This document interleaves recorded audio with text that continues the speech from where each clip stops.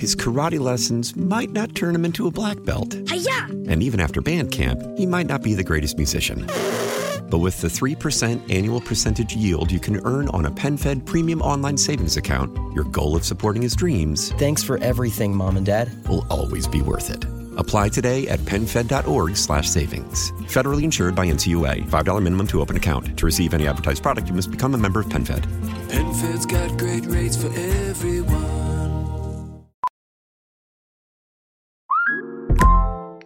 Hey, Mel. Bri here. Gotta work from home today because the whole family caught a nasty... Daddy! Hey, Mikey! If you're gonna puke, find the popcorn bowl! But my availability is 110%. Coincidentally, so is my fever. Kidding. Mel, I'm so cold but hot.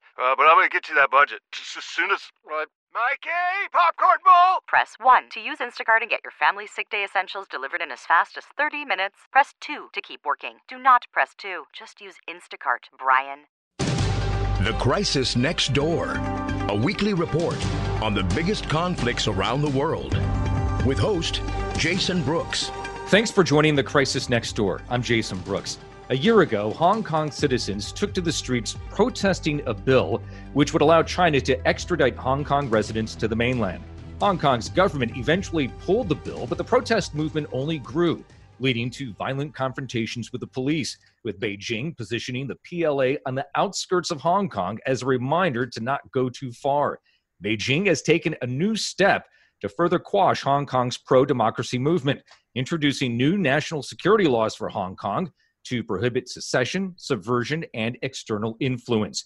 Joining The Crisis Next Door to talk about what these new laws mean and the future of Hong Kong is James Palmer, deputy editor at Foreign Policy, and the author of The Bloody White Baron, the extraordinary story of the Russian nobleman who became the last Khan of Mongolia and the death of Mao, the Tangshan earthquake, and the birth of the new China. James, thank you for joining The Crisis Next Door. It's grand to be here. How serious are these new security laws for Hong Kong? Is an end to the one country, two systems rule underway right now? Very much so. And Hong Kong is already talking about, 2020 being 2047, the year when things were supposed to come to an end and the territory was supposed to be incorporated into the mainland. Effectively, these laws give the authorities the ability to crush pretty much any potential dissidents. They're very all-encompassing, they're very flexible, and they're also a signal that Beijing is not willing to tolerate any more autonomy. Considering the response we saw last year to the extradition bill, should we expect the same from pro-democracy supporters now? Is the energy still there from 2019? I think it is, and we saw that already with the June 4th vigil, which was banned for the first time in years, the vigil for the victims of Tiananmen Square. And although it was banned, the crowd still turned out in numbers despite pandemic concerns, despite Hong Kongers have practiced very vigorous social distancing as a rule. And it's really been the only thing keeping a cap on the protests from exploding again has been fear of the pandemic. So as that ebbs, particularly in Hong Kong, and which has been even more successful than China as a whole at containing the virus, you're going to see people back on the streets. You're going to see clashes with police. You're going to see the police feeling empowered to commit more acts of brutality. Has there been any current crackdown on pro-democracy supporters as they do start to emerge from the pandemic? Even before the national security law was passed, we've seen arrests of pro-democracy politicians. We've seen the targeting of media that goes after the government, satirical programs being taken off the air over supposed decency concerns, and a really concerted assault in the last 2 or 3 months against not only the protesters, but the parts of Hong Kong society that support them. The publisher of Hong Kong's pro-democracy newspaper Apple Daily described the situation like being under the blade of a guillotine and that there's no halfway, it's falling. It almost feels like it's a fait accompli at this point. I think it's a fait accompli on the legal side and the government side. The supposed autonomy of the Hong Kong government has been effectively stripped away. The mask is off. But that doesn't mean that it's over. Hong Kongers are an extremely committed people. They're people who strongly believe in their own rights, both their rights. They're people who strongly believe in their own rights and who have come to cherish and value those rights over time and learned to fight for them. And I think we're going to see huge resistance, not obviously from business, because business is already rolling over to lick the boot, but from young people, from artists, musicians, and even from some of the sort of older, more established Hong Kong legal figures. We might see pretty big pushback within the legal system, as much as they can, until the point when they're told to stop, or when their lives or freedom are threatened themselves. On an earlier episode of The Crisis Next Door, I talked with Joshua Wong, the Secretary General of Demasisto, a student-driven pro-democracy movement for Hong Kong, and his belief and passion were incredibly powerful. How critical is that youthful energy for the pro-democracy movement? As you mentioned, you're starting to see some businesses, as you said, lick the boot. The youth element is huge. And when you look at the numbers, you can see how completely the sense of identity has changed in the last 20 years. So even 10 years. So 10 years ago, something like 30% of Hong Kongers as a whole saw themselves as Chinese. Now, among people under 30, that number is less than 3%. It's low across the board, but for the under 30s, the idea of being Chinese is completely gone, completely unacceptable. And the question is, I think, does that generation stay and fight in Hong Kong? Or do we see an exodus of people, especially as the options open up to go to Britain, perhaps to go to the United States and elsewhere? Does the territory retain its kind of life and vitality and keep fighting? Or does it kind of go into like a sullen, quiet kind of descent? It almost feels like this would be that turning point. If you had to, place a bet, do you think that most of the youth will stay in Hong Kong and fight for independence? Or do you think that they will seek greener pastures elsewhere in the world where they can exercise their independence? I think most people will stay. It's very hard to leave home, and a lot of them also don't have the kind of class resources that you need to emigrate.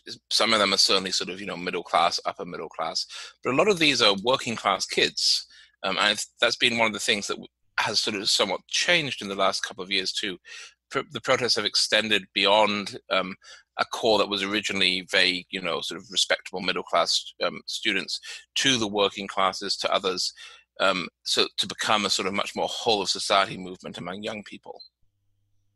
Why do you think that Xi Jinping is so worried about Hong Kong? Does he fear the spread of civil liberties to the mainland? Is he worried about how this will affect Taiwan's desire to remain independent of Chinese control? I don't think he thinks of it of Taiwan in those terms, because, of course, every crackdown that China does in Hong Kong makes Taiwan more hostile towards rejoining the mainland. The Hong Kong protests were the only factor in the re-election of Tsai Ing-wen this January, when she won a sweeping victory, having been in a very close race in Taiwan earlier. But they were a big factor. They played a powerful role, and Taiwanese follow Hong Kong very closely. So nor do I think that he's really worried about infection to the mainland. Because, to be honest, there's not a lot of connection culturally and socially between Hong Kong and the mainland in ideas at the moment. Even though they share common cultural roots, they to some degree share language. Of course, lots of mainlanders speak Cantonese, even though there have been efforts to stamp it out in recent years or reduce its public presence. But the sense of difference is very great, and there haven't been strong efforts to link up kind of the two, partially because on the Chinese side, the environment is so shut down, so the range of speech is so small at the moment. So what I think worries him is a couple of things. I think firstly, he worries that open defiance makes him look weak, makes him look like a failure. And the only response that he really has is to try and crush it more, because those are the techniques that have worked on the mainland. Those are the techniques that have become part of the domestic political repertoire. And the other thing is, I think that there's this, as the mainland's crackdown on speech, as the mainland's crackdown on speech has got worse, as the space for political discussion has got smaller and smaller under Xi, this has generated a kind of impetus of its own, whereby Chinese officials are under constant pressure to be more nationalist, to be harder line, because if they're not, even if they don't believe that that's the right technique, even if they think that that's actually counterproductive in terms of relationships with Hong Kong or foreign relations, it's the only way that they can survive politically at home. Because otherwise, say they publish a paper that says, maybe we should back off Hong Kong, an internal paper, like a paper for discussion within the CCP that says, maybe we should back off Hong Kong for like 5 years and give ourselves a little bit of space and just let it get back to making money. Their political rival, their enemy, somebody who wants their job is going to take the paper and send it to somebody 2 levels above them and say, look at this traitor, betraying the motherland. So that's created this really dangerous impulse on the mainland where it's really become separated from strategy or geopolitical considerations or what will actually work best for the country and become about individual political survival. So that being the case, does that mean that Xi is more worried about looking weak in front of his fellow Chinese Communist Party members instead of appearing weak in front of the Chinese population? I think it's a mix. Yeah, I think he sees that the two is connected. He's worried about the idea that he would be the one who lost Hong Kong. And that would be part of his legacy. And that's both a public worry and a direct worry of this is something that my enemies within the party could use against me. Because Xi's own power is very fragile. The power of all autocrats to some degree is fragile, but Xi has turned a system that was once a group system, a consensus system at the top, meaning consensus among, a few hundred elite members of the Communist Party, not democracy, and turn it into one-man rule. And that's a very fragile situation because all that takes is a push under the right circumstances for the party to turn against him and to flip the message. But also I think we've seen this effect whereby the virulence of the crackdowns in Tibet and Xinjiang, some of these other territories that are disputed parts of China where the local population does not want to be part of China, where they have a long history of independence, that those attitudes, the attitudes that any opposition is terrorism and treachery and foreign influence and black hands undermining the party, has really started to seep into even Hong Kong, which is so much more different and so much more open and accessible and visible than those territories. James, the U.S. responded quickly to Beijing's move, with Secretary of State Mike Pompeo saying that Hong Kong could no longer be considered a meaningfully autonomous territory, and there could be a range of U.S. countermeasures, including dropping Hong Kong's special trading status. How big of a deal would that move be, and what can the U.S. do to get Beijing to roll back the new laws? The truth is, I don't think there's anything that the US can do to get Beijing to roll back the new laws. I think that Chinese domestic politics has become so disconnected from the sort of geopolitical weight that the forms of influence that the US can bring to bear simply won't override the pressures internally. In fact, giving into them would be seen as fatal weakness by CCP leaders. So the US can take measures to indicate its displeasure. They can take measures to try and limit China's power. They can provide refuge to Hong Kongers, but I don't think that they can actually force the national security law to be rescinded. Hong Kong leader Carrie Lam has denied the new security legislation will curtail media freedom, which is guaranteed under Article 27 of the Basic Law, the mini constitution agreed to by China when it took back control of the former British colony in 1997. Do you believe her? No, nobody believes that. Not even it's a purely cynical statement. Not even her own side believes that. It'll be like Russia. There'll be, in theory, some media freedoms. There may be places still allowed to publish, but the cost of any risky article or publishing dissident writers will start to grow and grow, forcing mainstream publishers, places like the South China Morning Post, to become more and more pro-establishment, a process we've already seen happening to some degree, and forcing truly independent or dissident publications really to the margins. So it won't be that everybody will be arrested or that publishing something automatically gets you arrested. There'll be enough arrests and enough crackdowns and enough, sudden attack, tax examinations or visa restrictions or this kind of things to make the environment incredibly difficult. And Hong Kong's legislature passed a law that criminalizes mocking China's national anthem because it's often booed in Hong Kong. How is this going down in the territory? Do you foresee mass challenges to the law? I mean, how can they unrest an entire arena for booing? Yeah, I think this was an incredibly foolish move. And again, it's an example of how these sort of domestic shibboleths have overridden practical politics. Because, of course, if you tell a football crowd that they can't boo something, they're going to boo it even harder on the principle that you can't arrest everyone. And the question is, will we see a cycle then whereby Communist Party officials in Beijing see these issues of the national anthem being booed again and demand even stricter action and mass arrests, which prompts more protest, which prompts the national anthem to be booed even more? I mean, it really seems like it's just a downward spiral from here. Considering the pandemic and the economic damage suffered by China this year, is Beijing biting off more than it can chew? I mean, on top of Hong Kong, it's still wrangling over trade with the U.S., and it's embroiled in another standoff with India in a disputed region of Kashmir. I think it is, and I think that these costs are going to really come back and bite it. The Chinese economy was already looking, well, it was looking like an economy that had outgrown the sort of 30-year reaping dividends of easy modernization or relatively easy modernization, and was starting to struggle with some really big challenges about how do you move up the value ladder, how do you deal with local debt, all this kind of thing. And instead of having the energy to make those reforms and focus on those problems, we're now seeing the Chinese state becoming occupied with these squabbles all along its borders. We're seeing it taking on new economic costs by trying to fight trade wars.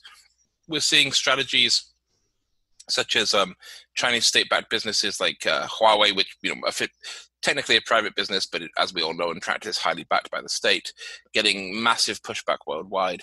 And my feeling is that among the Chinese sort of elite, among the rich, there's certainly an awareness of those costs and a frustration with that. When I talked to people, and people who are mostly small millionaires, let's say, like the Beijing upper class, but not like the uber rich, but people who went to the US, had family there, did business worldwide, they were very unhappy with Xi even 2 years ago, and I think that there's a degree that unhappiness may only be growing. Now, on the other side, nationalism is a powerful drug, and the idea, we might be paying this cost, but we're fighting a war for China's survival against the US. We're fighting a war to make ourselves great again. It's just an economic war. That may be very appealing to a lot of people too. What do you think the average Chinese opinion is of Hong Kong and what needs to be done with Hong Kong? It's pretty negative, to be honest. They see Hong Kongers as arrogant. They see Hong Kongers as ungrateful children. They see the territory as something that has to be crushed and brought back into line. There are, of course, Chinese who sympathize with the Hong Kongers, who see them as holding up rights that have been lost, and even as preserving culture that's been lost to the mainland because of things like traditional characters, the Cantonese language, Chinese religion. But I would say that the majority opinion, is, as much as we can tell, which is always hard, is quite close to that sort of nationalist line at the moment. As the pandemic starts to ease, James, what's your prediction for the remainder of 2020? Do you expect to see bigger, even possibly more violent protests in Hong Kong than what we saw last year? I think, yes. I think we're going to see very intense clashes. I think we'll see big shutdowns as the government attempts to prevent the numbers from getting out onto the street. I think I would expect some kind of flashpoint incident. If the police kill somebody, or if there's a big arrest, that could put lots of people out there in moments, and it's going to just be a very volatile and fraught, not just this year, but for years, maybe decades to come. Even if stuff goes quiet for a couple of years, it could flare up again at any moment. We just passed the 31-year anniversary of Tiananmen Square. Do you think that still plays a role in how Beijing handles these protests and possibly keeps it from going further than it might want to? It's an interesting question. I think that that Beijing has a certain reluctance to use force when they know the cameras are watching. Because we've already seen mass violence used against Tibetans, against Uyghur. In 2009, for instance, after the riots in Urumqi, the People's Armed Police entered the city and began shooting pretty much any Uyghur man who was on the street after curfew. But they are very aware that there are cameras in Hong Kong and that the world is watching Hong Kong, and I think that is a restricting factor. I think that's why they're going to be content to work through police and police brutality rather than actually unleashing sort of paramilitary forces or the PLA. Well, it's certainly going to be interesting to see what transpires over the coming months, but certainly a fiery situation remains in Hong Kong. James, thank you very much for taking time with us here on The Crisis Next Door. Thank you for having me. We've been joined by James Palmer, Deputy Editor at Foreign Policy. Thanks for listening to The Crisis Next Door. I'm Jason Brooks. Till next time. The Crisis Next Door with host Jason Brooks is produced weekly. If you have any thoughts for Jason, email him at tcndpodcast@kcbsradio.com. Again, that's tcndpodcast@kcbsradio.com.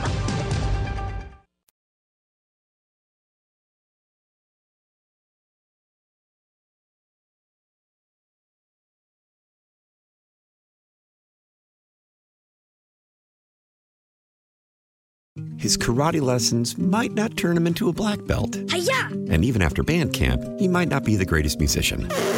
But with the 3% annual percentage yield you can earn on a PenFed premium online savings account, your goal of supporting his dreams... Thanks for everything, Mom and Dad. ...will always be worth it. Apply today at PenFed.org/savings. Federally insured by NCUA. $5 minimum to open account. To receive any advertised product, you must become a member of PenFed. PenFed's got great rates for everyone.